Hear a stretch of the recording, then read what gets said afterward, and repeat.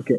Okay. Okay, well, I guess we're recording. That was a little weird of us start there. I don't know why I did that, but here we are. Welcome to Complete Sports Media's podcast. I'm your host, Darren Campbell. We are here on the Complete Media Network. And as always, on Monday, we've got our best friend here, Jason Cameron's joining us. Hey, buddy, how was your weekend? How's your Monday? Weekend was good. I didn't do anything. It was exactly what I needed. Perfect. It was perfect. It was very, very relaxing and stuff. I shouldn't say not anything. I did help out my cousin with some stuff on Saturday, but other than that, I very much took it easy, and it was much needed. I was really tired from the week. Really Yeah, tired so from the was week. I. Yeah, I was Yeah, like, I did a bad thing on Friday. I got up early because I wanted to watch the women's soccer team play Sweden to try to get the gold medal. So I woke up at 5 a.m. to watch that game. So I watched the game before work, headed to work. I was working in South Langley. We didn't get out of there till after 7, and I started driving home, and it's a pretty far drive, and I started feeling so tired. I was like, oh man, and I was opening the window, I was slapping myself, I was listening to the radio really loud, but I should have pulled over. I really should have had a nap there because man, it was a long week and I was just exhausted and I can't run the risk of falling asleep driving like that. So I learned my lesson. I'm gonna pull over next time. But yeah, it was tough. Long week and yeah, I felt super tired Friday night. yeah, no, I've been there. Like anybody that works in our industry, I believe, has been there for Yeah. sure. Yeah. And no shame in pulling over and just getting a couple Z's, getting a couple shutouts to make sure that you get home, right? Yeah. So, yeah, Today was kind of a day that I felt a bit sad about. First Monday I've worked in 6 months. I didn't work on the last show before this one. I didn't work Mondays because we always did this, and I always wanted to have a great weekend. Absorb the weekend sports, get ready for this, and have some great podcasts with you, other podcasts with others. So I didn't work. I was asked one Monday 6 months ago if I could work that Monday, and I had a terrible week. I was like exhausted, 60 hours just did me in, and I was like, oh man, not going to do that again. So I refused a couple other Mondays that were asked of me after that. Then I started on this show. I was supposed to start on a Monday. That got pushed later in the week. And then last week we had the holiday Monday. So it's been crazy, but 6 months since I've worked on a Monday. This is going to be a tough week, buddy. It's going to be tough. yeah, yeah. But you've been spoiled for 6 months. 6 months you've been spoiled, and now when you finally have a Monday, you're like, oh man, I don't know if I could do it. Yeah. I Yeah. get And unfortunately, I stayed up a bit late last night too. We went and had a few beers at a couple of really nice decks. We found some great spots. We found a spot over in Delta on the water. It's really nice, peaceful on the. I guess it's an arm of the river there, and yeah, it's just nice outdoor deck. I don't think that there's been so many more extra decks put into restaurants and bars these days, and this one I don't think existed before, and it's just pushed right out onto the water there. You saw people paddling by, you see boats coming by, and people actually were pulling up to the dock, coming for a beer, and then going back, getting on their boats and heading off. It was pretty cool. Oh, that is awesome. Yeah. That is great. What was the name of the pub restaurant that you went to? Do you remember? I think it was called Speeds. I think it's called. Sweets. Yeah. Okay. Yeah. Okay, that's a good one to go for me to go visit at some point in Yeah, time. yeah, they had a place right next door called Sharky's, and then it's called Speeds, I think it is. And then there's three places along that waterway, and really beautiful, nice decks, and really good. You get to sit out there and see people. There was kayakers and canoers and boats, and yeah, it was awesome. I really enjoyed it. Oh, that's great, man. That's great. That's great seeing that people are getting out there again and like I don't know, interacting with society, which is pretty cool. Yeah, That's good to very see. cool. Yeah. I have to say a thank you right off the top. Lorray was able to deliver my computers so we could do this on time. I had my computers over at her place, and I figured I could get off work, drop by her place, grab my computers and everything, and be here on time. But it wasn't going to work because I was asked to stay late. So really appreciate her being able to drop these off so we could do this on time. No, that is awesome. She is awesome. I appreciate it too, so that we could do this on time. So Yeah. that's good. Yeah. Yeah, so okay, well, a fantastic weekend in the world of sports as always. The Olympics wrapped up, which was pretty incredible and fun. Canada had its best performance ever. The U.S., for all of our American viewers and listeners, had an incredible performance. They led the way with 113 medals, 38 gold, 38 or 39 gold, and topped the list there. There was a lot of lists that were showing China above them because they had more gold, even though they were way behind them in the total medal count. But right at the end, the U.S. ended up getting one more gold medal than China, so they topped the list. But super proud of Canada, tied for the most golds we've ever had in a non-boycott Olympics, and the most medals we've ever had total in a non-boycott Olympics, 24. Amazing amount of great performances by our local athletes here. Oh, that's fantastic. It's they should be all the athletes that competed should be super proud to represent their country, and especially those that won medals or medal. It's a great honor, Yeah. to to represent your country like that and for the So Olympics, and especially yeah, when you medal. yeah, so great. And this was tough because COVID hit and they decided to postpone it for a year. Unfortunately, Japan was hit by another wave just as these Olympics came in. It was really tough to not see fans in the stands.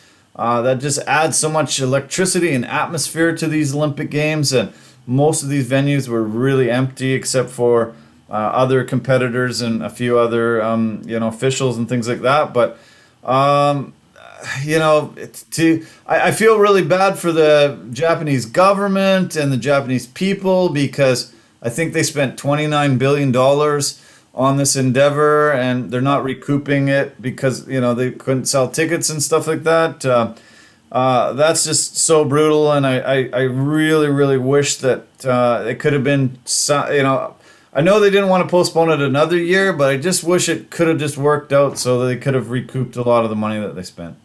Yeah, because that's a super expensive bill to not be able to pay, literally.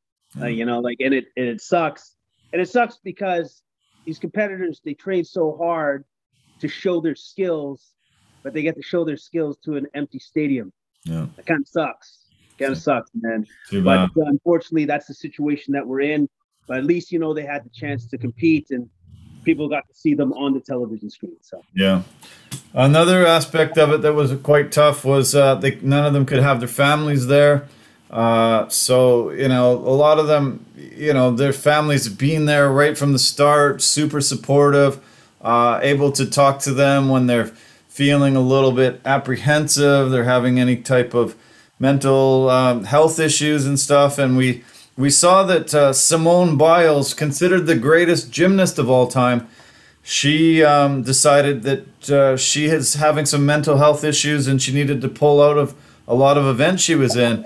And she got a lot of praise for her courage to tell people that she was having these difficulties, divulging that she wasn't mentally ready to compete. And she was so well received by her coming out and saying this that I was really really happy. I didn't see any negativity about it at all. well, at this point in time, there shouldn't be any. There should only be support. everybody knows how hard it has been to get through this pandemic. Yeah. And it should be even doubly or triply as hard for an athlete that has all that pressure on them to perform at the highest level. Yeah. So with that as well, on top of all of this weird scenario that none of us have ever really experienced ever before, yeah, it's tough and it's mentally taxing. And I applaud her for taking her time out that she needed so that she can get mentally right. Yeah, yeah, me too. Yeah, yeah, good for her. They said that a lot of these Olympic committees in from countries around the world have now employed sports psychologists, employed counselors, have tried to dedicate some money and some funding and things like that to mental health practitioners and people that they can talk to. And yeah, it's the first time that we've really started hearing that about Olympians and the pressure that they feel, the overwhelming pressure that they feel from the country, really wanting them to do well. And it was 5 years of building up to this event, and some of them said they were really, really having some struggles with it. So I'm glad that finally a lot of these Olympic committees are realizing that they need to put some money not just for the physical health of the athletes, but the mental health too. Yeah, because it's all one package. Like you can't have the physical without the mental. You can't have the mental without the physical. So it has to be all trained to the highest extent so that they can perform at the highest level. Yeah. You weren't able to watch a lot of the Olympics, I understand. Is there any moments that you did watch that stand out for you? Yes, I did see some highlights. The moment that stuck out to me was the U.S. men's basketball team winning gold. All Yeah. right. What stuck out to me the most was this. They actually had to battle back in that game against France to win. Yeah. But what stuck out to me is this. The rest of the world has caught up to the US. Right. Yeah. So this is no longer gimme stuff anymore. No. They can't just show up and win. They got to show up and Yeah. play well, or else they're going to be embarrassed and they're going to get beat. Yeah. That's what it showed me, that the rest of the globe is caught up to you. No more gimmies anymore. You're going to have to play and play well. Yeah. Well, they've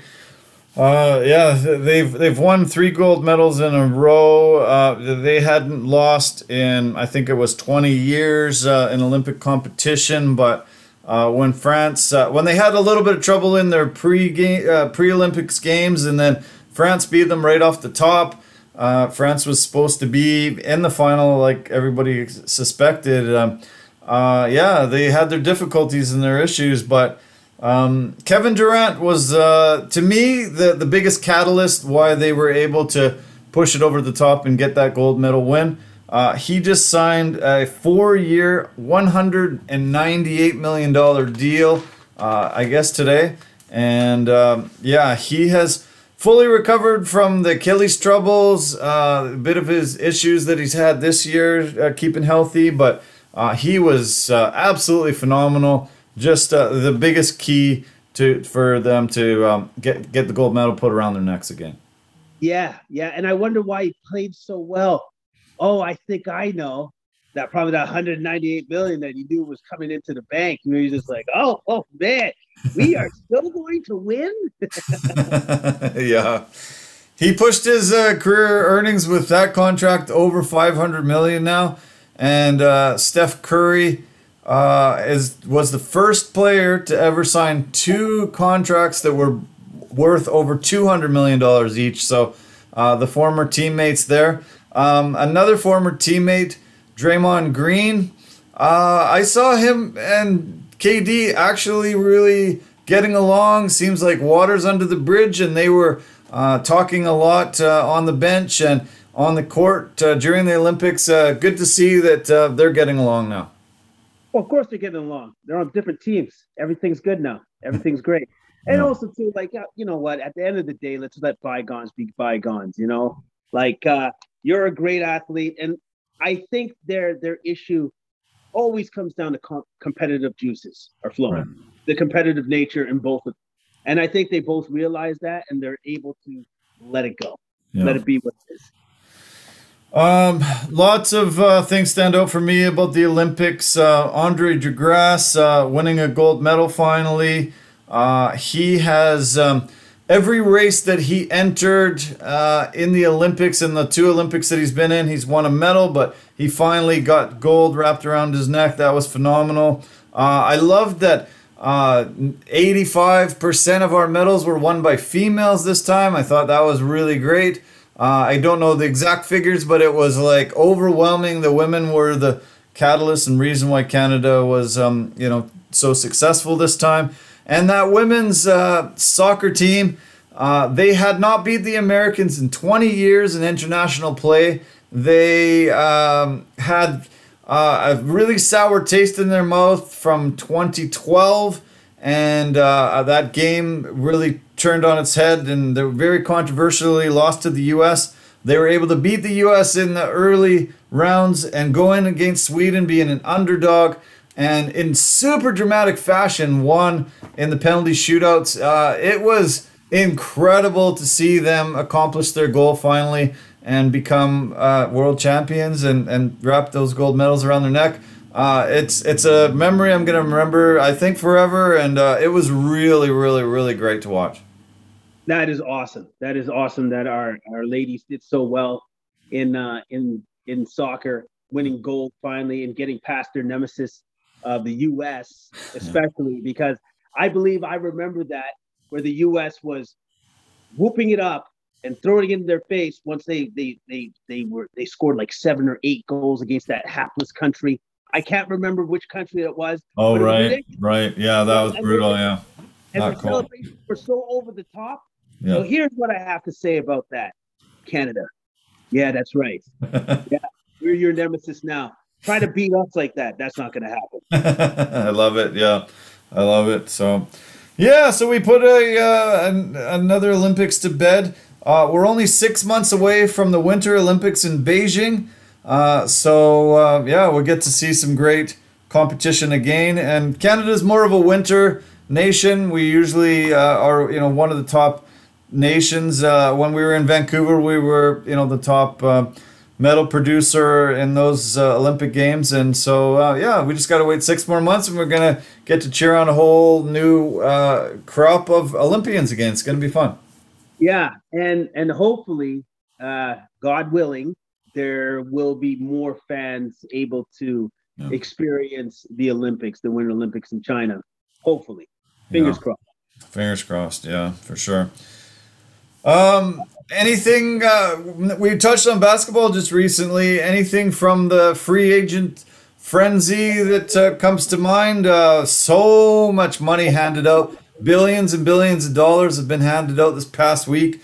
Man, it's just insane. I just really wish that I would have started dribbling a basketball when I was 3 years old, and I didn't put it away for about 15 more years past that.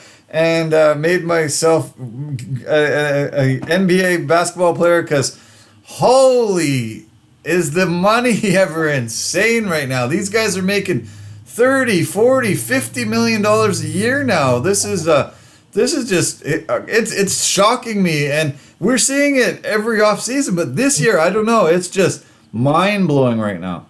It is mind-blowing the amount of money that's just being thrown around to these guys, and we're talking about guys that aren't even like literally all-stars. No. Like some of these guys are just really good shooters, like Duncan Robinson. Not to say that Duncan Robinson didn't earn his contract. He absolutely did. But I'm saying, like, even if you're, let's say this, if you're an elite shooter, you're making $20 million or more. Like, and that's a lot of money, man. That's a lot of money. Yeah. That's a huge amount of money. But I was going to say 2 of the free agent things that kind of popped up to me for what's happened is obviously Russell Westbrook to the Lakers. Lakers, right. I am super curious to see how LeBron will make that work because it's not up to Russell to make that work. LeBron is going to make that work. True. I don't know how he's going to make it work, but he will figure out a way because he's LeBron James. That's number one. Number 2, I thought the whole scenario with Kemba Walker very interesting because he went to OKC at first, And OKC just said, no, we're good. We don't need a 19-point-a-night guy that has 5 assists a game. I kind of get where they're coming from because he is injury prone, but get out of here. Don't tell me that you don't need a guy like that. You Wow. actually kind of do need a guy like that. Yeah. So they paid out his contract so that he could go wherever he wanted, and now he's with the Knicks. Yeah, that was really shocking. Yeah, he's fallen so far out of favor. It was surprising his exit so quickly in the new regime in Boston, and then OKC, yeah, sent him out the door, and the Knicks. I think he'll be a good fit there. They were such a surprise team this past year, and I think he'll fit in well with the team that's really on the rise and seeming to assemble a really good core around him and others. Yeah, what the Knicks were missing was a scoring punch. I think he can provide that. The only problem with Kemba is, can he be consistent with his health? If he can stay on the court for prolonged periods of time, like that's unfortunately, I'm saying it like that because it's the truth. Like he has all those knee problems. He has trouble staying healthy. Maybe, I don't know, hopefully he changes his regimen on how to, or his physiotherapy that he's doing. Whatever he's doing, hopefully it works for this season going forward. Yeah. Speaking of Toronto, I got my Toronto Raptors shirt on. Why don't we talk a little bit about Toronto? What did you think of the Kyle Lowry sign and trade and all the things that came out of that? First off, I think number one, that really worked out to Miami's benefit for sure. I think that Kyle Lowry is going to be a major addition to that Heat squad, to that Heat team. Himself and PJ Tucker. Like, I'm just gonna say, like, I think they're going to be a major power in the East now going forward. Yeah. Like they look really, really, really good and really, really, really strong. Yeah, they sure do. Yeah, I'm amazed that they that was a piece they needed, and they were able to pull that off. And I feel like wow, they had that amazing run in the bubble, had an off year this year, but addressed that. You and I talked about Lowry going there before the playoffs. There was a lot of talk that he was going there at the trade deadline. Didn't pull off that move, but I guess they realized, wow, we should have done that. We should have done that, and we didn't pull it off. Now it's time to get it finally done. Yeah, and they have gotten it done. And then if you just look at the pieces that they have, like, dude, they even got Victor Oladipo coming back for a song. Because they don't know, like, because with Victor Oladipo, he doesn't know physically how he's going to be. So he's just going to take a lower contract to once again prove himself that he can play, because he's still coming off that horrendous quad injury, right? Yeah. So, but if he can play, and if he can play to the level that he was playing at before, geez, oh man, Miami Heat's gonna be a problem for any team going forward. No kidding, yeah. But I'm not sure. That seems like a pretty brutal injury that he's been, trying to recover from a couple of years out of the game, really. And we'll see if he's able to pull this off.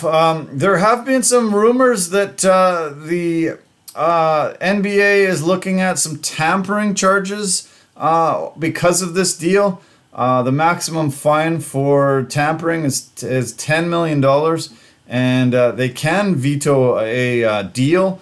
They're saying that this had to have been done before that trade deadline, and 99% of the things that have been announced since that free agency frenzy started were already announced before that actual deadline. So I'm not sure why we're hearing about this. We're hearing about the Lonzo Ball and the Lowry trade as two that they're looking at as for some tampering. It's interesting to me because we all know what happened with Bogdanovich. Then that trade just went down the toilet. Yeah. And so with that as the example, I think all the GMs were supposed to be, I don't know, super careful with how they went about doing their trades this year. Yeah. So I'm very I'm shocked to hear that the NBA is looking into any of these trades because I would imagine that these guys took every precaution to make sure that they were on the up and up, to make sure Yeah. that this wasn't a thing. Yeah, you So would. Yeah. yeah, Yeah, I would I would have thought assume they that would have been making really sure, being very, very careful. But yeah, I don't know. This came out of left field for me. I was really shocked to hear that they're doing some investigations in this.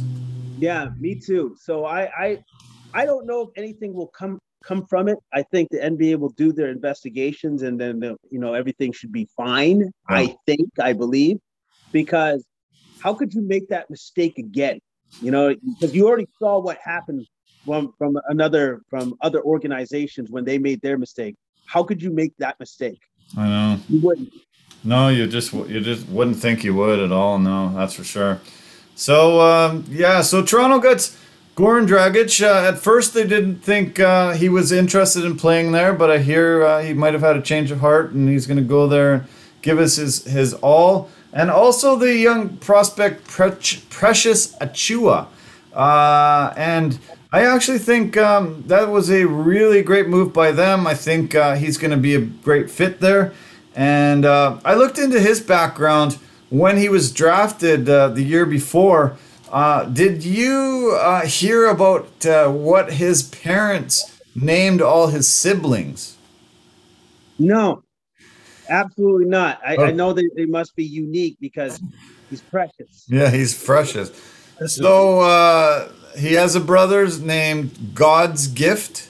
He has a brother's named God's Will. He has a brother or a sister named Grace and a sister named Peace. And I think that's all the siblings. But God's Will and God's Gift. Imagine being saddled with those names and having to go to school first of all, and then try to live up to that name the rest of your life. I guess they are both pastors from a church, and they wanted to honor God. But I was pretty shocked when I remember reading about his all his siblings' names. Because that's not a nickname, right? No, that's their actual name. So you got double G and GW. All right, that's cool. That's awesome. I think I'd probably just go with that if I was them. I'd be like, Double oh no, G, double W, double G, and GW. GW. Yeah, Yeah, okay, all yeah. right. Just call me that. Just call me that. Yeah. God's will. Come over here.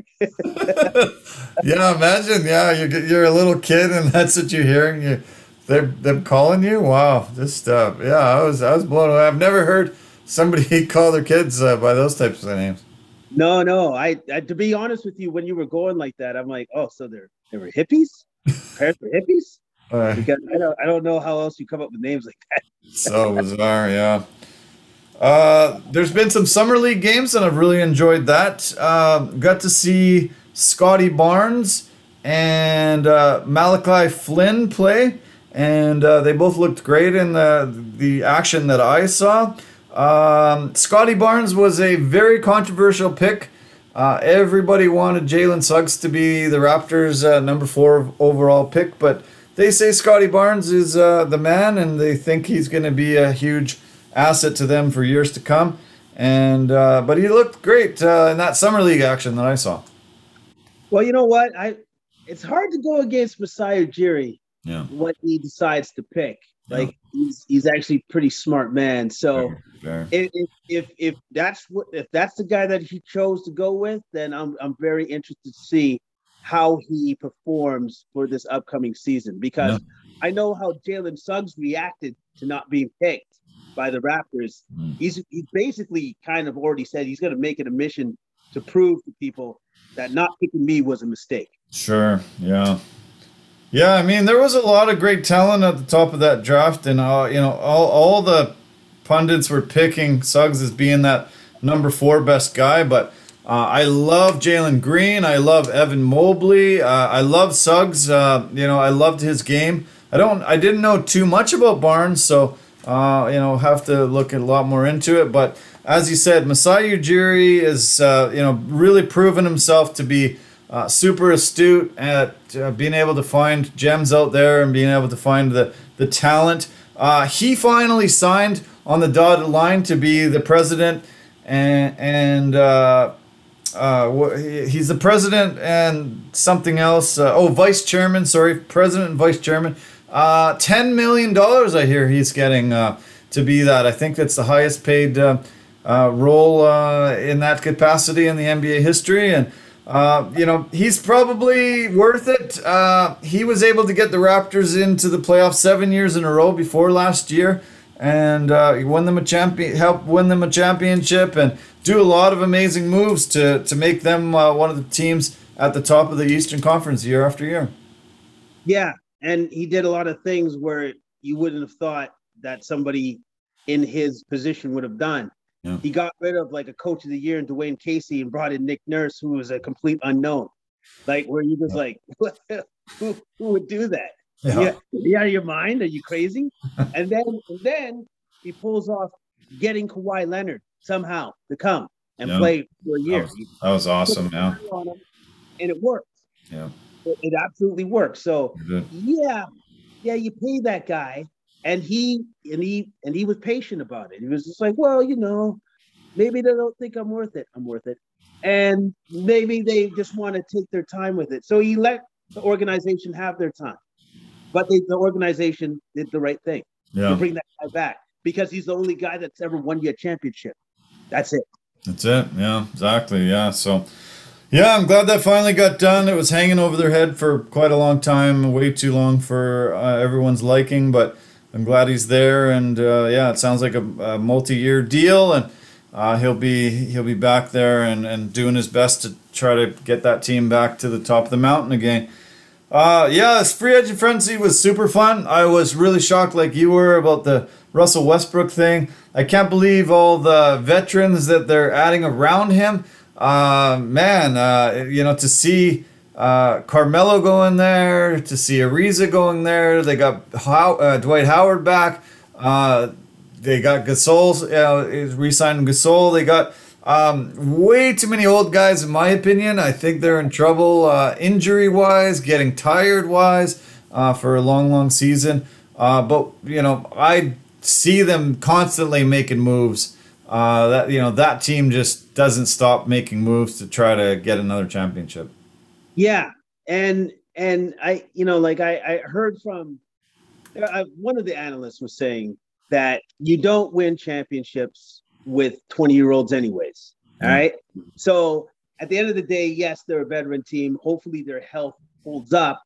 More importantly, as I've already said, hopefully Anthony Davis's health holds up, because he's literally the linchpin. It's not really LeBron anymore. It's Anthony Davis. If that guy is healthy, especially for their playoff run, then they're a problem. Yeah.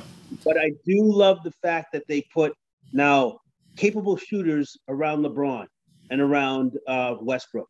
Yeah. You got Wayne Ellington, Carmelo Anthony, Malik Monk, and I think it was Kent Bazemore.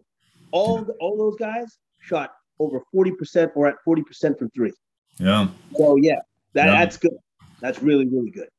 Malik Monk was actually 58% from corner threes last year, 41% from catch and shoot in any other spot, but from the corner, 58%. So I can see him sort of posting up and being in that corner a lot of this season, and being able to if you can give him 60% threes from there, they're really laughing.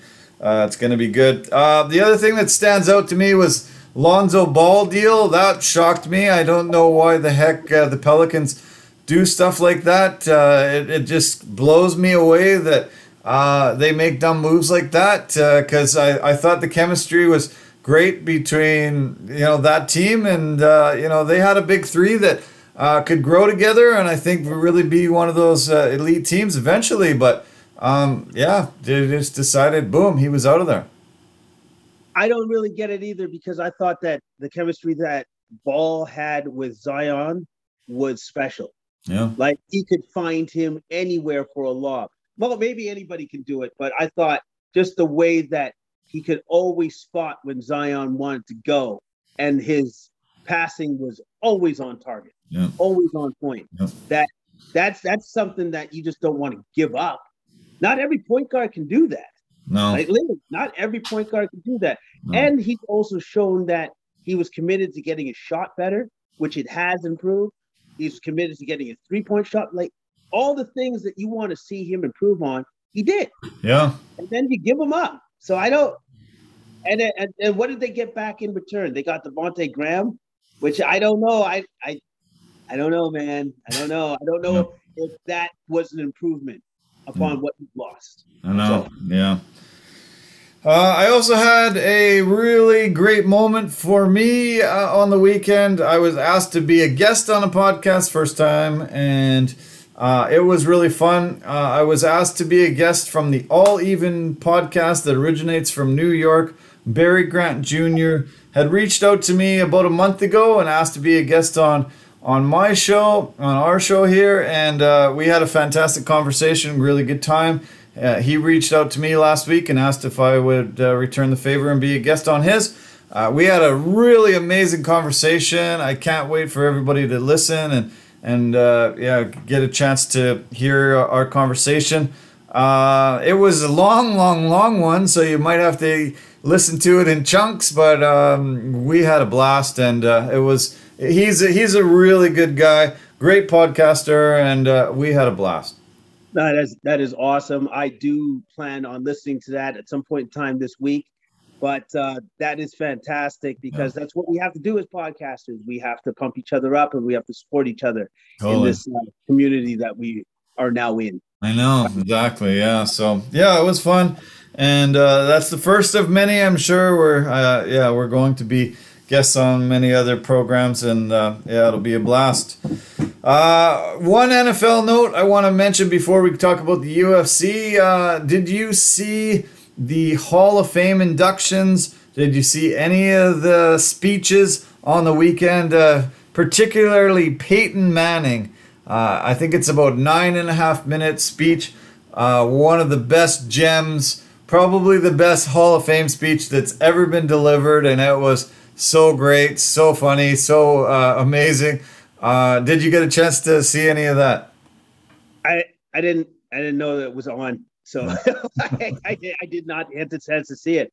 But his speech was that good, huh? Oh man, so great, hilarious, just so witty, so funny, just on point, just awesome. Yeah, just it was. He should be in the Hall of Fame for the Hall of Fame speech. It was the best I've ever heard, and so many great honorees. They did it. The 2021s got inducted on Saturday night, and the 2021s got inducted on Sunday. A lot of really, really heartwarming speeches and amazing moments for these guys. To reach that pinnacle. It's an ultimate, for an athlete that doesn't really get any bigger than that. Yeah, it's the ultimate form of respect. It's just like, wow, this is what your career meant to us as fans and to the league and to everybody else associated with the game. So yeah, it's awesome. Yeah, I really liked Troy Polamalu's as well, and try to find some highlights. It is a long. Those are really long because they do induct quite a few guys, and they do, they never give them any time limits or anything. They just talk, and it's 50, 60 years of talking about all the people that have got them to that point. But really great speeches, very heartwarming. And the Peyton Manning one, I wanted to put it up today and put a bit of the clips on there, but we keep running into some YouTube where they're saying they need to do some checks on it, and then they give me some issues and stuff like that. So I didn't want to have any issues with this one today, and just you can find it. It's out there. There's tons of places to find it. Go to YouTube, and I'm sure you'll be able to see the whole thing. Yeah, well, I'm definitely gonna take a gander because it sounds like this speech was amazing. Oh yeah. After you watch it, send me your comments. Let me know. Text me and let me know. It was great. It was really, really funny.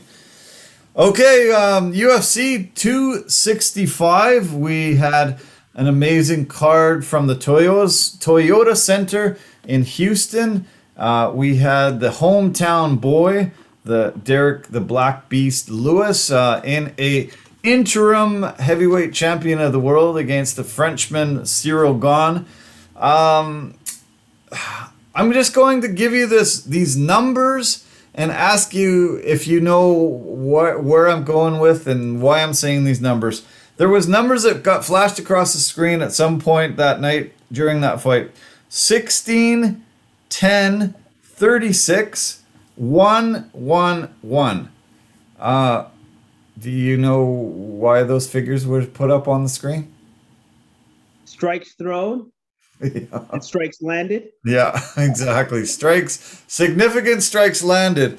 There had been about 60 or so landed by Cyril Gane, and there had been 3 landed by by the Beast. 1 to the head, 1 to the body, and 1 to the legs.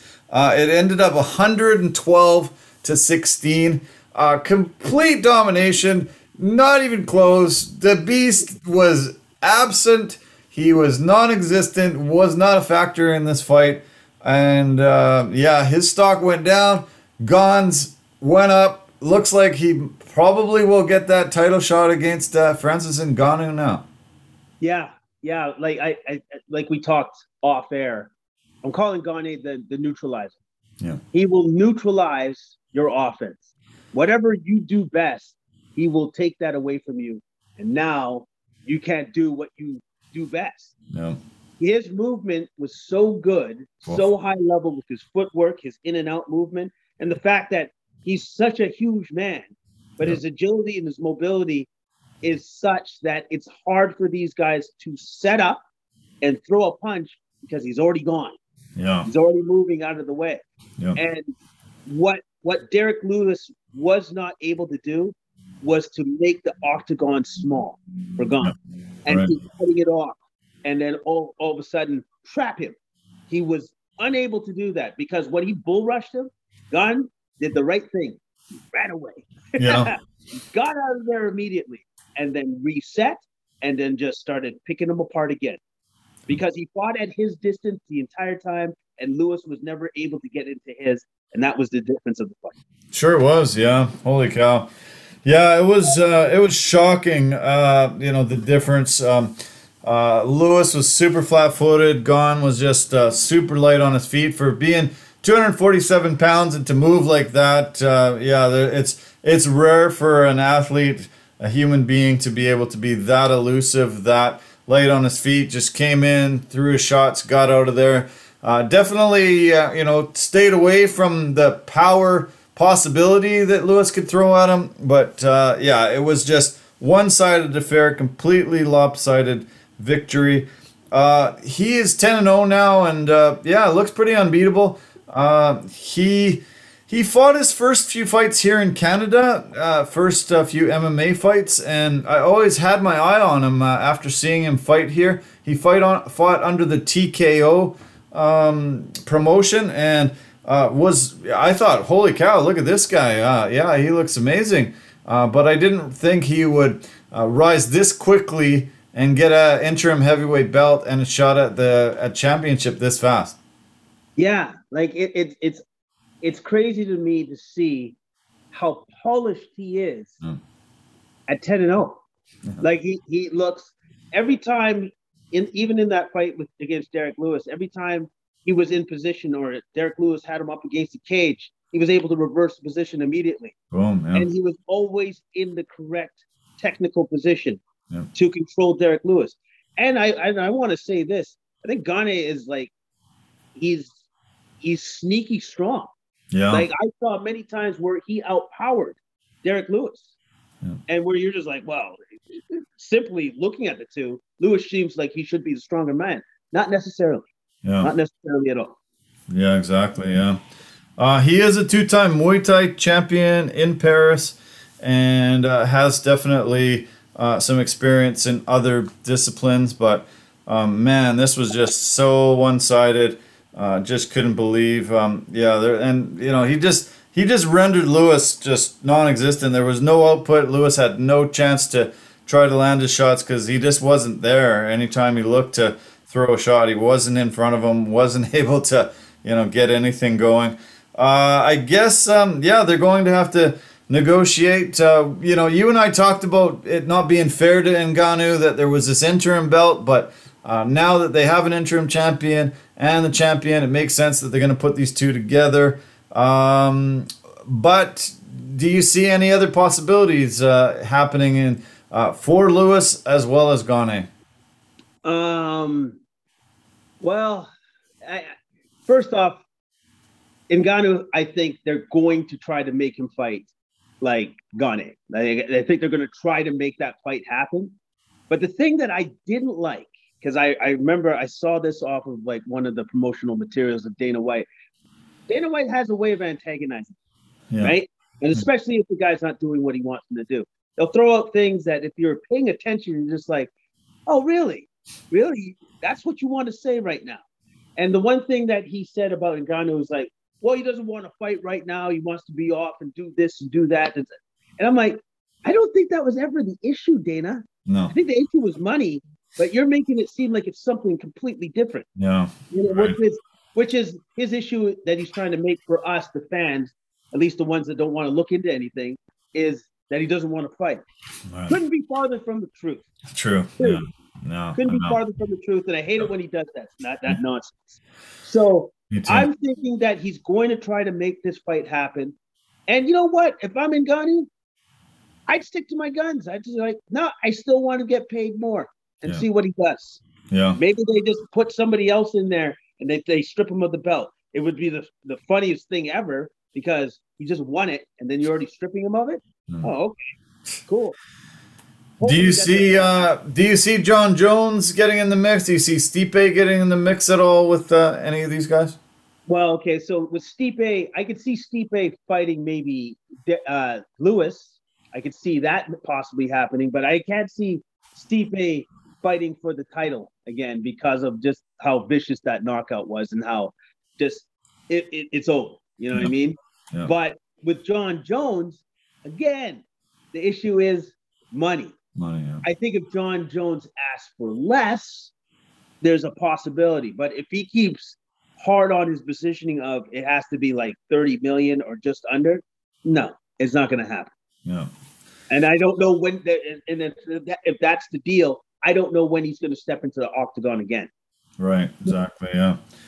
The latest guy that went off about money was Sugar Sean O'Malley. He had a bunch of stuff to talk about, and he said, this is ridiculous. We're bringing in people viewing, for this sport, and we should get paid. But yeah, I'll talk about him a little bit later once we go through this card. He's in some trouble with the UFC, and I can see him getting cut for the things that he said. So it'll be fun to break that down. Co-main event was a really fun fight between two Brazilians, the legend Jose Aldo against Pedro Munoz. Aldo looked phenomenal. Back to his prime kind of days, and I was super impressed by his performance. Munoz was game, but Aldo was just a step better. Yeah. Like he was just a step better that entire fight.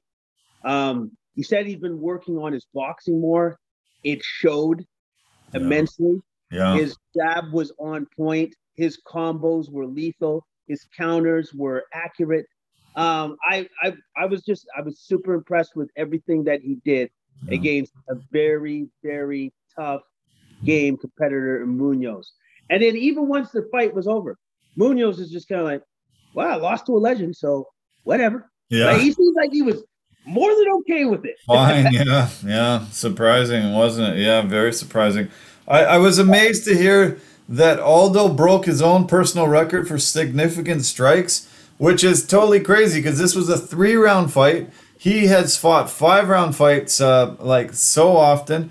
And the other thing that really blew me away was he's not using kicks. I'm amazed that he goes and decides to get a boxing coach and focus on that, but just abandon the kicks. That just really surprised me. Yeah, because his kicks are one of his most lethal weapons that he has in his arsenal. Yeah. So maybe he's just doing it as I'm just not going to kick for a while, and then maybe against another fighter, he just goes, yeah, I'm gonna go back to kicking. I just want people to remember I can still kick. You know what I Yeah. mean? He's just so dangerous a fighter that he can actually fight a high level guy and not use one of his very very lethal weapons and still win. Amazing. Yeah, incredible. That was the fourth straight time that Pedro Munoz has fought a champion or former champion in the UFC. So, he's fighting really tough competitors. Both these guys are really, really, really strong and top of that division. And man, that was a really fun technical fight. Super enjoyed that. And Aldo got himself 50 G's for one of the performances of the night there. And he's called out TJ Dillashaw, which will be pretty cool fight if they can put that together. Oh yeah, I really like that call out. Yeah. Like I really like that call out. I know that TJ has to rehab that knee injury that he suffered from his last fight, Yeah. but man, if they can make that fight happen, I would love that. I would love to see Aldo and Dillashaw get it together. That would be a fantastic fight. Yeah. Dillashaw had to have surgery on his knee. He said no ACL injury, but MCL and PCL, I think, and some issues there. They typically suspend a guy 6 months when he has those types of injuries. So we're probably looking at 2022 for a possible matchup there. Who knows if Aldo wants to get busy sooner or UFC wants to put him into something else. But oh man, I would love to see Dillashaw Aldo. I think that would be one of the greatest fights we could ever witness. Yeah, like it'd just be action packed.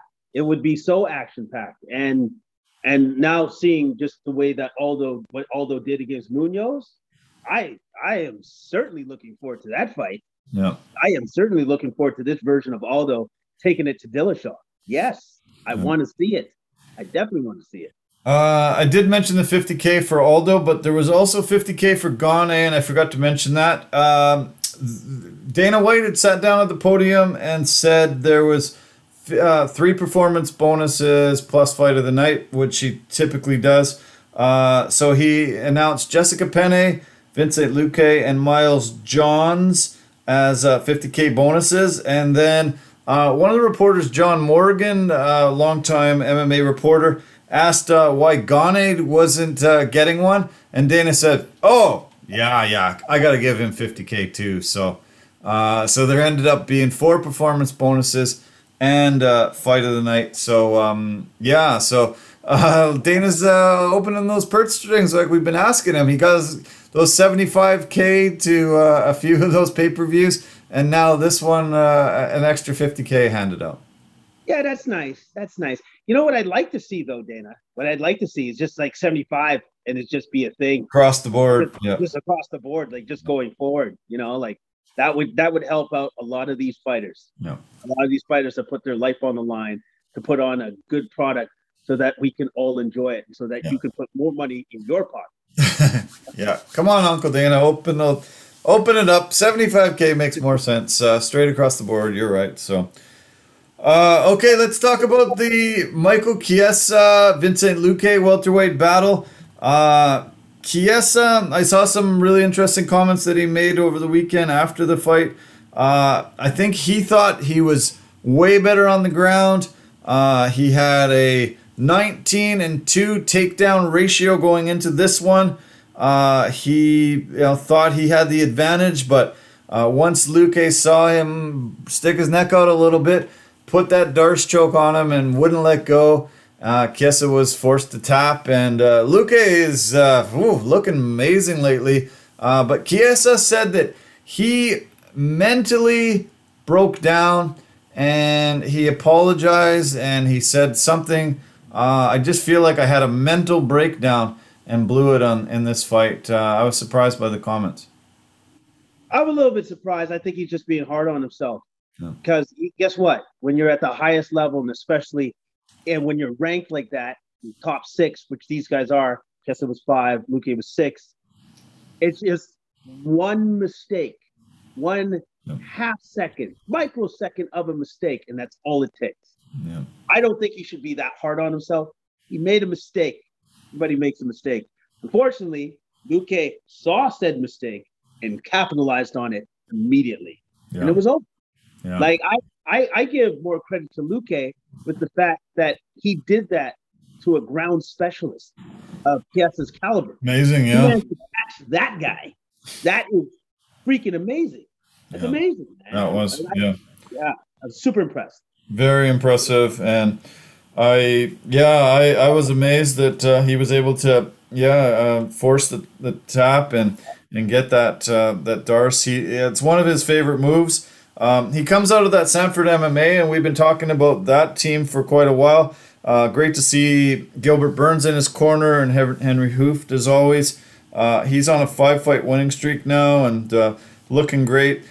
He's got 12 finishes now, second most in history in the division. Matt Brown has 14. Matt Hughes has 12, as well as the Silent Assassin now has 12.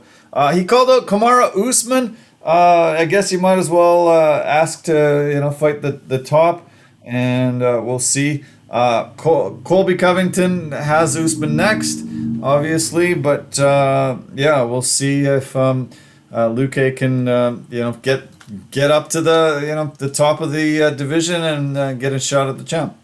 Well, if he doesn't get a shot at the champ, he gets one of the top three. Like, and then he'll get a shot at the champ because, like, Right. that's what it is now for There you go. They're top three or the champ. Yeah. So, Okay, let's talk about the women's strawweight fight between Tisha Torres and the little tiny tornado against Angela Overkill Hill. Man, Torres is fast and tough, and holy cow, was she elusive. Just amazing with her strikes, and just the quickness is just shocking to me. I was really, really blown away by her performance. yeah. And it didn't seem like Angela Hill had a plan B. Like, No. I think she thought she could take Tisha on her feet, but what Tisha demonstrated was she was way too fast Wait. for Angela Hill on her feet. Was too much speed, too much quickness, and too much. And also, too, Torres was able to put together combos all the time. Like when she blitz in, combo, and then she's out again. Yeah. So I thought Angela Hill probably would have been better served if she just tried to wrestle her and take her to the ground, take away that airspace, but she couldn't find her. No. At the end of the day, she couldn't track her down and find Tisha Torres. And then when she did, she couldn't keep her on the ground. No. Yeah. Exactly. Yeah. Torres had a personal best with over 100 strikes, significant strikes landed, and easily won the unanimous decision. Definitely rubbed it in a little bit. I beat her twice now. Hey, she's in the rearview mirror, and she beat her grappling that first fight, beat her on the feet the second fight. She definitely has put her behind her now, and we'll see. I think that performance is going to bode well for her getting a really great opponent coming up. Yes, as it should, because she deserves that opponent. She deserves a higher ranked opponent now for sure, and definitely Overkill is in her blinders. Yeah. The fight that kicked off the main card was Casey Kenny against Song Yadong, and I have very rarely seen a guy get so shocked and disappointed by a decision than Kenny did. He thought he had won. He was certain of it when the judges called it out. It was a split decision. Man, Kenny looked upset. I wonder if he watched it again, if he would have the same kind of opinion.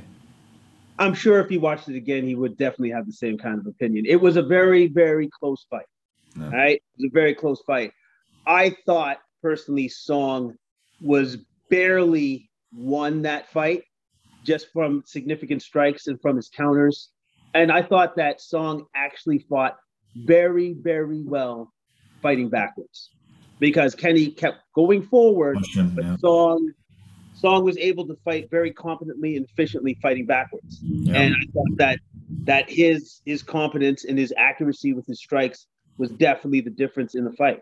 Yeah. But Kenny was super aggressive and was always marching forward. So he probably was thinking in his mind, if I'm always going forward and trying to initiate the action, then I should win this fight. That's not necessarily true though. Sometimes Yeah. it's I thought I had scored Song winning those first two rounds just really, really, really close, but I thought he had won them.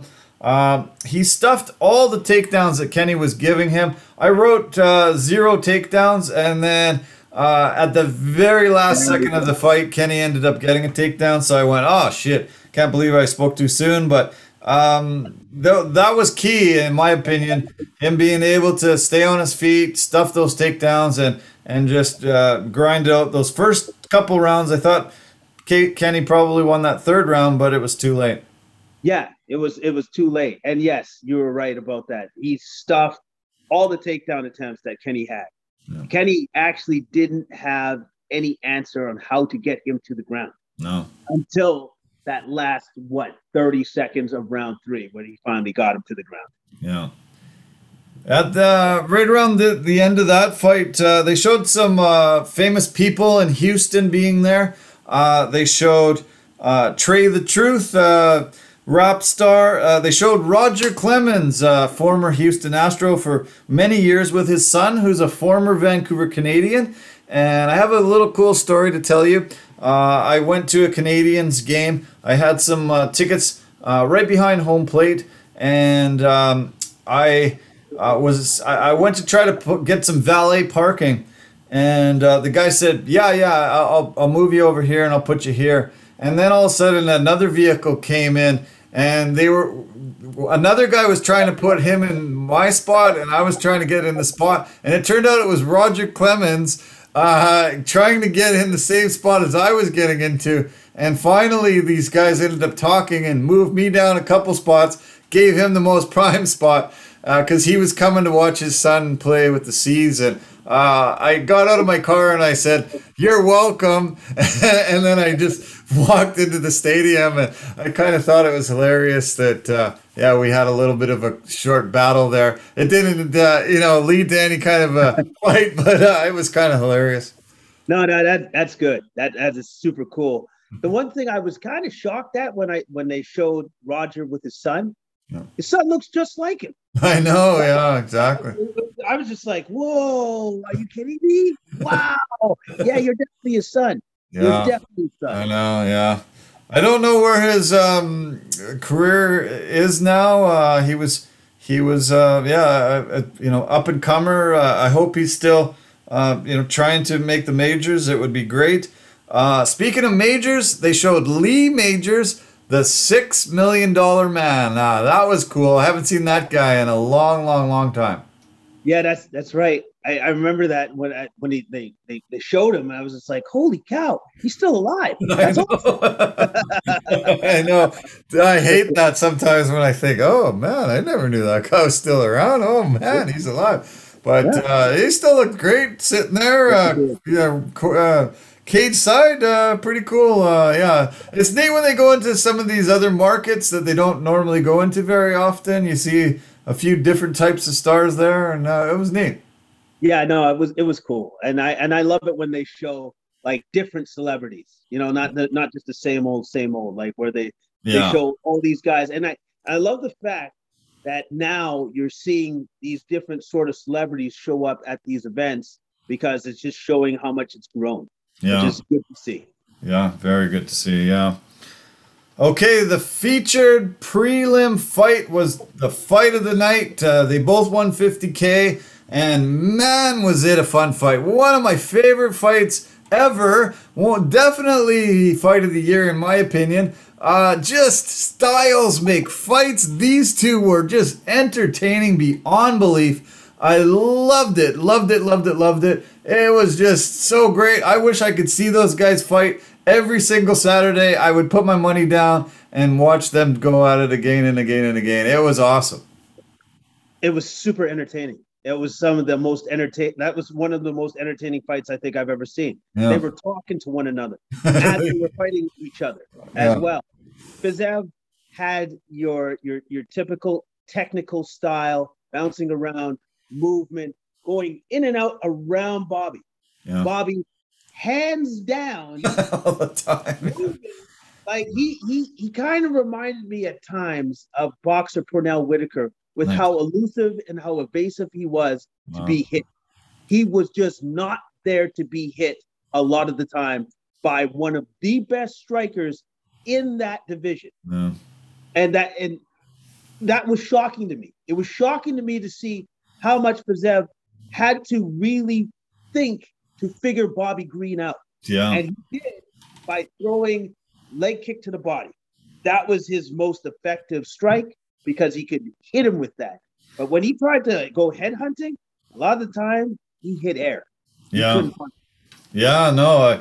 Green is so elusive with his hands down. He just has an ability to be not where those punches are thrown, those kicks are thrown. And anytime any landed anyway, he's just, come on. That didn't hurt. No.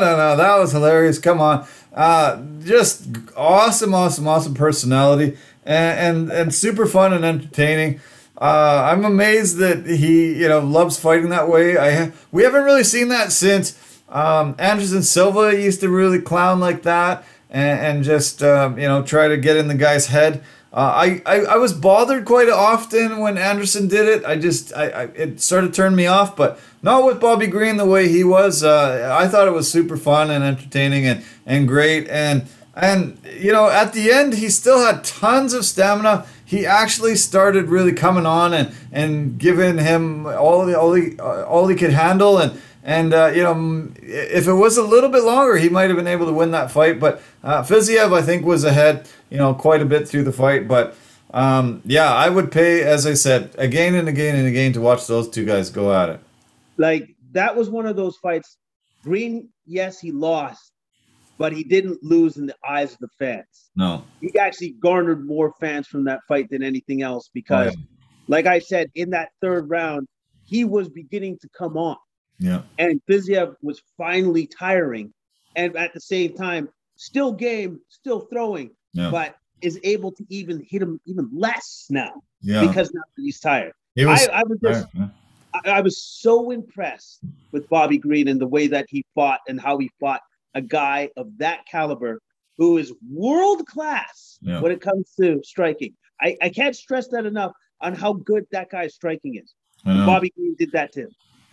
Yeah, I remember you and I talking about Bobby Green. He was on a pretty bad streak there. He wasn't, he wasn't winning. He was starting to look like maybe the end was near, and he was on a pretty rough streak. He had lost a bunch in a row, and we were starting to think, maybe he's not going to be able to come out of this. But man, his last 3 wins, he had Clay Guida, Lando Venata, and Alan Patrick, amazing performances.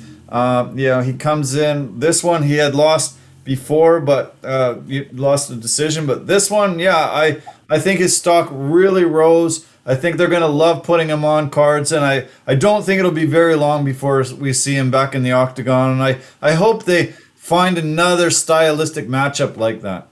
If they find another stylistic match like that, they're going to grant us another awesome fight. Yeah. It's like as they say, styles make fights, and that fight was as good as it gets when it comes to styles, man. I know. It was so great. Yeah. Yeah, it was fun, and I'm glad they both got that 50K because they deserved it, and it was fight of the night for sure. Okay. Should we blast through this prelims a little bit? Do you want to go down to that Alonzo Menefield short fuse Herman fight? Would you like to mention that one? Yes, I definitely would, because first off, super impressed with Menefield on how he fought. He was very smart with his conservation of his energy because he's an extremely muscular, strong man, and he has burnt himself out many times before. And against a guy like Herman, who is incredibly sturdy, he's going to be there to fight you the entire time. He knew that he had to take his time, and he did. But those leg kicks that he gave, dude. Oh, Jesus Christ. Yeah. Oh, my goodness. Yeah. I it's very rare to see a man's leg tore up and Whoa. destroyed, which is what he was. Yeah. It was so bad that the doctor had to come in to say, yeah, I guess. Yeah, yeah, you can still keep going. Yeah, I was actually shocked that the doctor didn't call that fight because he was having a hard time just standing there Yeah. while the doctor was talking to him. He was limping on it super bad. He took a couple of jumping steps to say, "Oh no, I'm good." But soon as he stepped on it, oh shit! It was beat up. It had a hematoma on the front of it. I would hate to see his leg on Sunday. Even today would have been brutal. He would have probably had a hard time walking on it all week this week. Oh no, no, no. That thing is like in an ice bath for days, my Oh friend, man. for days. It's very rare to see a leg that chewed up, and Yeah. Menafield just he destroyed it to the Yeah. point that even in the third round when they fought, Menafield knew he was not worried with anything coming back at him because Herman had no base. Yeah. Basically, he was just there to survive the fight and Yeah. get through, and that was it. Yeah, it made me think that, although, he used to be able to, have lethal leg kicks like that, and, he would be able to dominate guys, and they wouldn't have that base anymore. They wouldn't have that ability to push off and throw their jabs, throw their, counter shots. They wouldn't, be able to take him down anymore, that kind of thing. And I was surprised, but after, maybe he didn't watch that fight, but those calf kicks were just amazing. But, short fuse, Ed Herman, man, what a legend. He actually has the longest uninterrupted tenure time on the active roster. He started June 24th, 2006, and he's still fighting. You would have to. He's another zombie. You would have to absolutely murder that guy to have him stop fighting. It's incredible. Yeah, he is incredible. Like his durability, his longevity, like the fact that he's still with us fighting 15 years in as a professional fighter. And he's able to take that kind of a beating and still be like, yeah, still good. Let's do it. Let's Yeah, dance. yeah, 43 fights and still going. Menafield must have just been like, what is it going to take to stop this guy? He was hitting him with brutal calf kicks, but also heavy, heavy shots. Like, it would have taken down much lesser men. Yes, he nailed him with a couple shots straight to the chin, and he just walked through it like it was nothing. Yeah. So yeah, that's much props to Herman, even in the loss. He called him a hooker. He said, "Oh yeah, I know he's just a hooker. All he does is just throw hooks." So I knew what my game plan was. That was his first career decision win.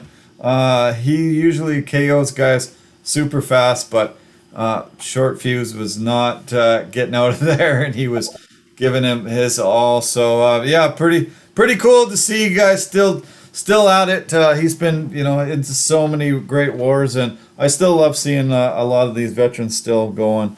Okay, the first fight of the featured prelims had Carolina Kevlkiewicz against Jessica Penne, and man, really, really, really phenomenal. Both these two are top of the food chain and significant strikes in this division. Two of the really, really elite. Great fight between these two. Yes, great fight, but Kovacevic, she made a tactical error. Yep. She went to the ground with Penne. That was She let crazy. and as soon as she did that, it was almost like Penne just had a smile from ear to ear. She's like, "Oh my God, she actually came down here. She should Yeah. never have done that." And No. as soon as she did, it turned against her in a heartbeat, very very quickly. Yeah. And then once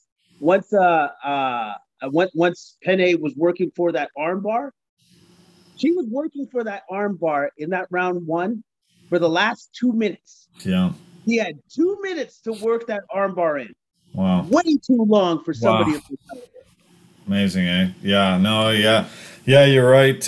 Yeah, she just was relentless. She just had to get it, had to get it, had to get it. And, finally she was forced to tap, and Mike Beltran had to pull her off.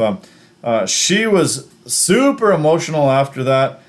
She really seems like she's back, and I think.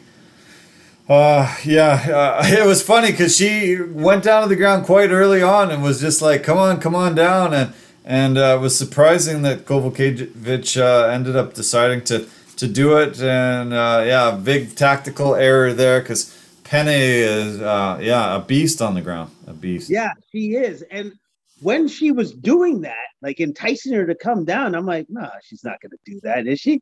Oh no, she did. Okay, well, that's not a good guy. That's not good. Like I just knew that was a tactical error. She would never have gone down into her world. No. Get her to come back up because her best shot at winning that fight was on her feet, not on the. Yeah, you're right. Yeah. Okay, the early prelims, 4 fights on that one. Which one do you really want to highlight and feature there? I wanted to actually highlight the second fight between Leonardo and Gatto because I was impressed with Gatto's heart with the mere fact that she broke her arm. Oh, no. Yeah, in the first round, and kept fighting. And then it was only going into, I want to say, the third round where the doctor finally noticed it and said, "Hey, wait, let's take a look at that arm." Yeah. And she was just like, "I can fight through it. It's fine." And the doctor's like, "No, not fine. It's broken. I can't let you fight. Sorry." Yeah. I'm always impressed by the spirit and the heart that these fighters have. I'm always impressed by the fact that they're willing to go through fire, through everything, just to keep competing. And I was super impressed by her. Oh yeah, you're right, man. It's week after week after week. We just say, "Holy cow! These people are, some of the toughest people on the planet," and the fighters just never want to quit. She had said to her corner, "I can't even throw my arm there. It's done." And they're like, "What's wrong with it? Broken?" And she goes, "I don't know, but I just can't throw it anymore. It's just not possible. But I'm still really willing to get it back out there." And her corner's like, "Great." And they start giving her the strategy that they want her to employ. But I don't know if one of the officials kind of overheard her talk about that arm. But once you actually saw it, you could see there was a break to it. And I'm glad the doctor said, no, this has to end. She was super disappointed, but you don't want to, risk anything further with something like that. Yeah, it's the doctor's job is to protect the fighters at all costs. Like even beyond what the fighter would want, it's his job to do that. So he did his job correctly. He protected her from herself. Yeah. Even though she was incredibly game, he was like, "Nah, man, the fight's over. Right? Yeah. You're injured. You need to get this taken care of now." So. I want to mention the Miles John Anderson dos Santos bantamweight fight. Bantamweight is probably the deepest division in the UFC. These guys were supposed to fight about 3-4 weeks ago. It was rescheduled. They were finally able to do it. Dos Santos was getting beat up really bad by Johns early, and he limped to his corner. His leg was just so bad that he said, "I'm screwed. I can't even step backward on this. I don't know what I'm going to do." He ended up going all the way into the third round and fighting with a leg that he couldn't step backward on. And finally, this is a highlight reel KO. Johns hit him with a huge left to the body and then overhand right that cracked him on the chin and just dropped him. Just kaboom, walk off knockout. If you any of the viewers, listeners, people haven't seen it, find it. One of the knockouts of the year, and another example of an amazingly tough guy that had a leg that wasn't even working, and he ended up fighting right into the third round.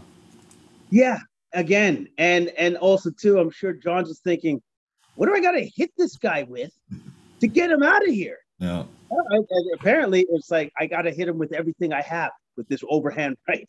Yeah. Yeah, it was insane, and I also really loved the bantamweight battle between Johnny Munoz and Jamie Simmons. And Munoz got the rear naked choke halfway through the second round. Super impressive performance. And as I say, that bantamweight division is probably the deepest in the UFC, and you got to go through killers to make your way up the ranks there. And I'm blown away at the quality of guys that are there. So yeah, that was an awesome card, man. So many great fights throughout. Really good pay-per-view that they put on.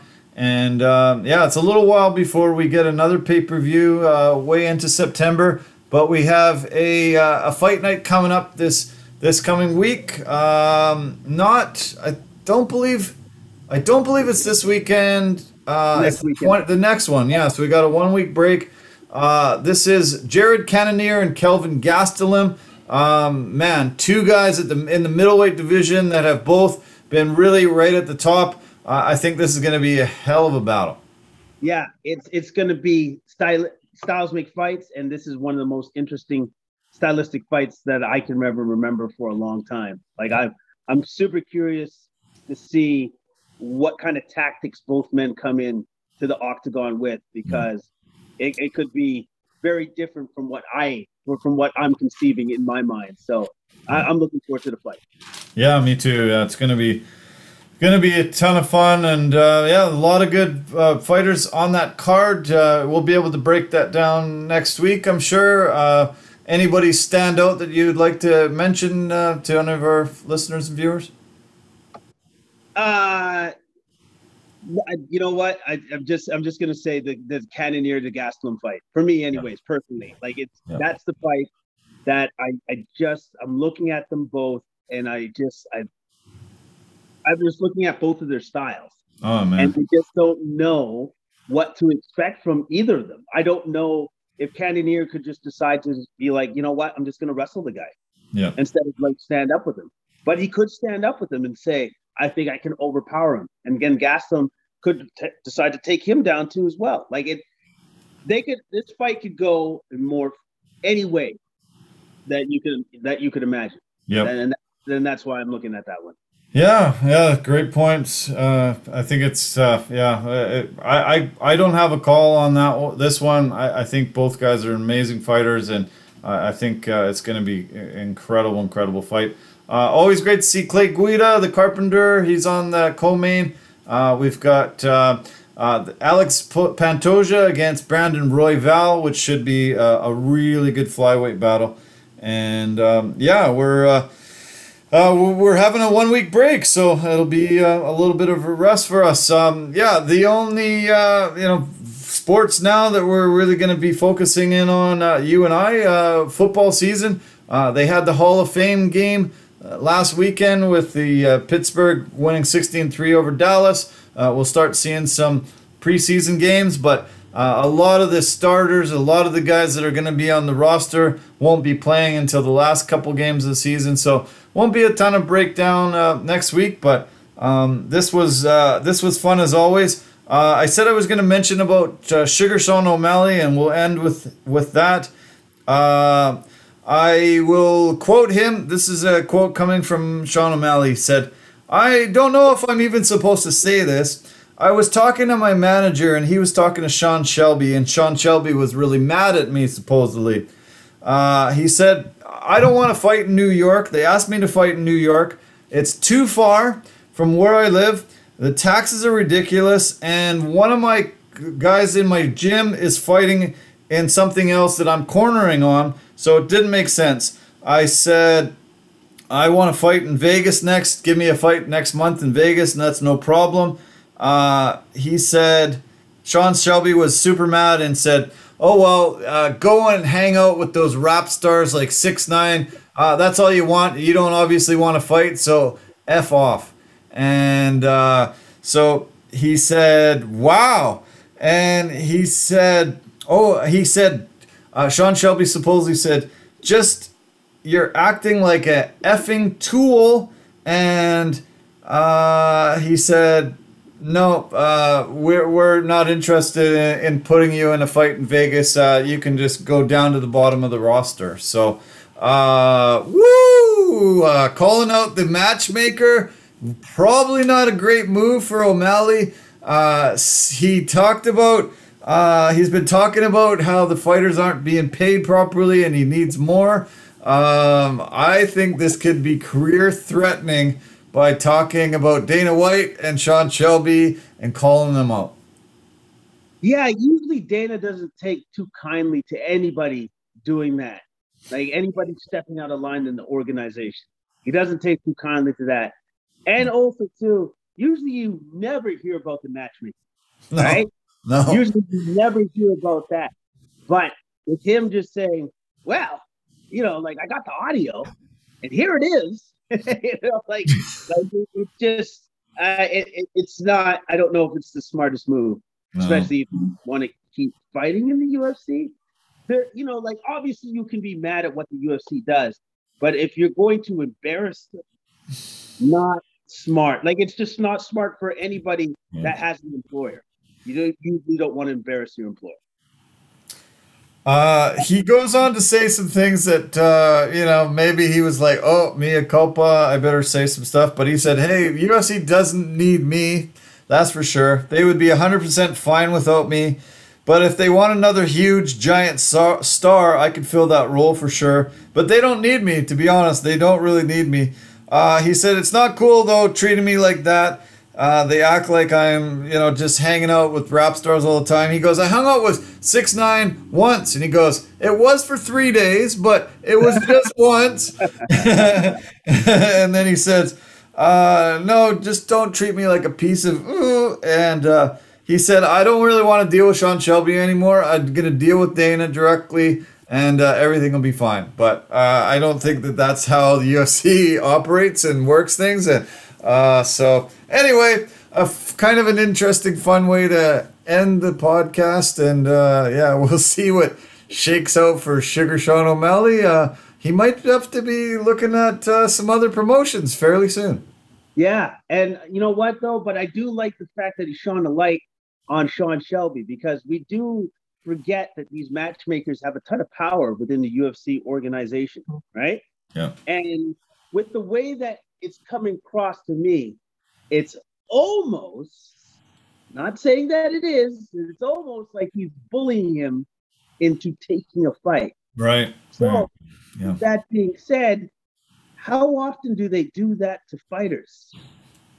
Good question. Yeah. Good question. Yeah. I Yeah, know. because Yeah. and it's funny for me to even say that because you bully a fighter, that seems like that can't be a thing because they're Yeah. fighting. Shouldn't be a thing. That's for sure. Yeah. He was vocal earlier this year about the UFC's former contract from Reebok, which he claimed was very exploitative of him. There also was a lot of talk. I saw on the shirt of the Beast, he walked out and they had a little Venom sign, a little UFC sign, and Crypto.com was across the front. And supposedly, Dana and the UFC have a new contract with Crypto.com, but zero money's going to the fighters supposedly off this one. But the crypto was huge on the Beast shirt. I'm surprised that no money's going to the fighters over it. Yeah, because now it's like they're a walking signboard. But if I'm a walking signboard walking in with it and I work for your organization, I should get something from that. Yeah. They should. They Yeah. should.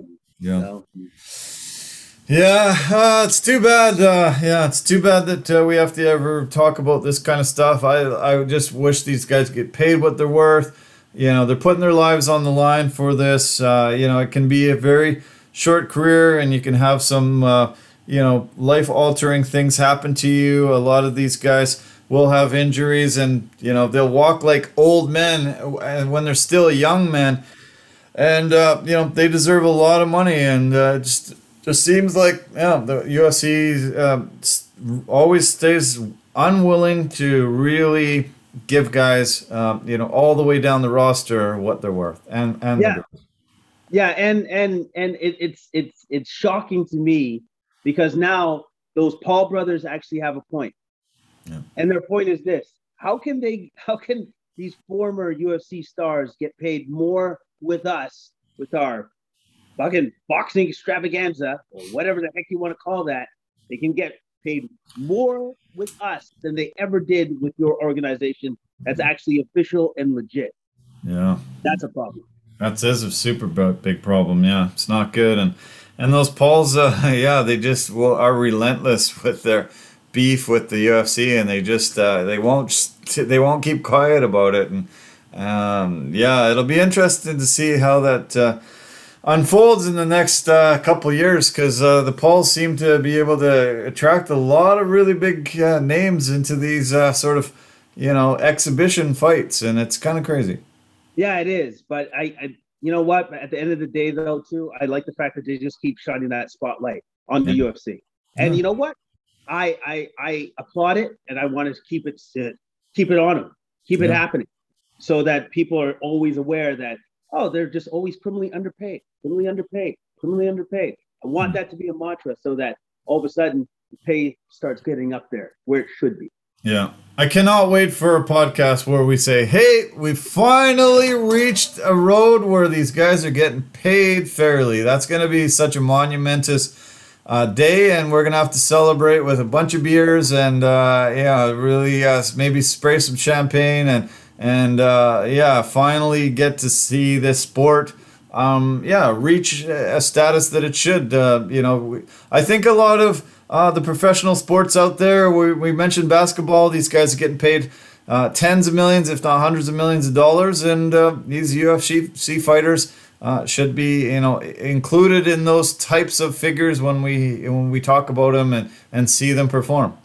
Yes, they should. Like I know that obviously boxing has a longer history than mixed martial arts, but I just want to see the fighters get to that level. Once Yeah. they get to that level, that's what they deserve. Yeah. And I hope it's sooner than later. And it's going to attract, better and better athletes. When the money's, comparable to football, to basketball, to baseball, to soccer. We're just going to see the athleticism that guys will want to, compete in that. They'll be able to make as much as the top athletes and stars in all the other sports. So, it can only really benefit the sport in the end. Yes, yeah, but that's the long term. That's the long term goal that they have to always be focused on. Because short term is just short term stuff. Long term is where they want, because you want this sport to last. It has to have longevity. So with that being said, you want to have the long term goal in mind at all times. Yeah. Hey man, this was awesome as always. I enjoy our conversation. Super look forward to it, and I'm glad you had a good weekend, a great Monday. Thanks for finishing off your Monday with me and with us, and hope you have an awesome week ahead, man. Yeah, keep in touch, and we'll see you 1 week from today. Yeah, you betcha, man. Don't work too hard, okay? Don't work Okay. too hard. Okay. All right. Thanks, buddy. Okay. All the best. Bye for now. Bye for now. Okay, we've reached another one. I didn't think it would run this long. I say this a lot. It didn't run as long as my guest appearance on the All Even podcast with Barry Grant. That podcast was over 3.5 hours. So, but please check it out online. You can find it on YouTube and all the podcast platforms out there. Please go to CompleteMediaNetwork.com. Find all the great content we're putting on. We're putting on so much content. We will be able to entertain you in so many ways. So please go on there. Again, thanks, Lorraine, for bringing the computers and allowing us to do this and get this done. And thanks for all your tireless work on the website. I've been showing it to tons of people and really getting great feedback. I thank you so much, everybody, for checking it out and giving me great feedback and showing, your support. Speaking of support, I want to go to our partners and sponsors, and I really want to, let you know about all the great people that help us put this together. And no, it's not showing up here. So we're going to talk about Anchor FM, the easiest place to make a podcast. Just go to anchor.fm and follow all the details, and you can do what Jason and I just did here. Verbero, the hockey equipment and apparel company, V350 stick is a must stick. You got to get it in your hands. It is amazing, amazing, amazing. Pampas and Possibilities, designers of West Coast curated, handmade, beautiful things for your homes. And also Forever Living, the aloe vera company. They make products for health and beauty. Thank you so much to our partners and sponsors. It really helps us do this and bring you more great content. Hope you enjoyed the Olympics. Hope you enjoyed that free agent frenzy and the UFC. As always, they just continue to churn out great cards. 1 week break. Jason and I'll cover a few things. We'll have a great conversation again next Monday. But yeah, I guess we're looking forward to football coming soon. We'll be able to break down a lot of NFL games. And anyway, love you guys lots. CompleteMediaNetwork.com. Go there. You will not be disappointed. Take care of yourself. Have a great week ahead. Love you lots. Bye for now.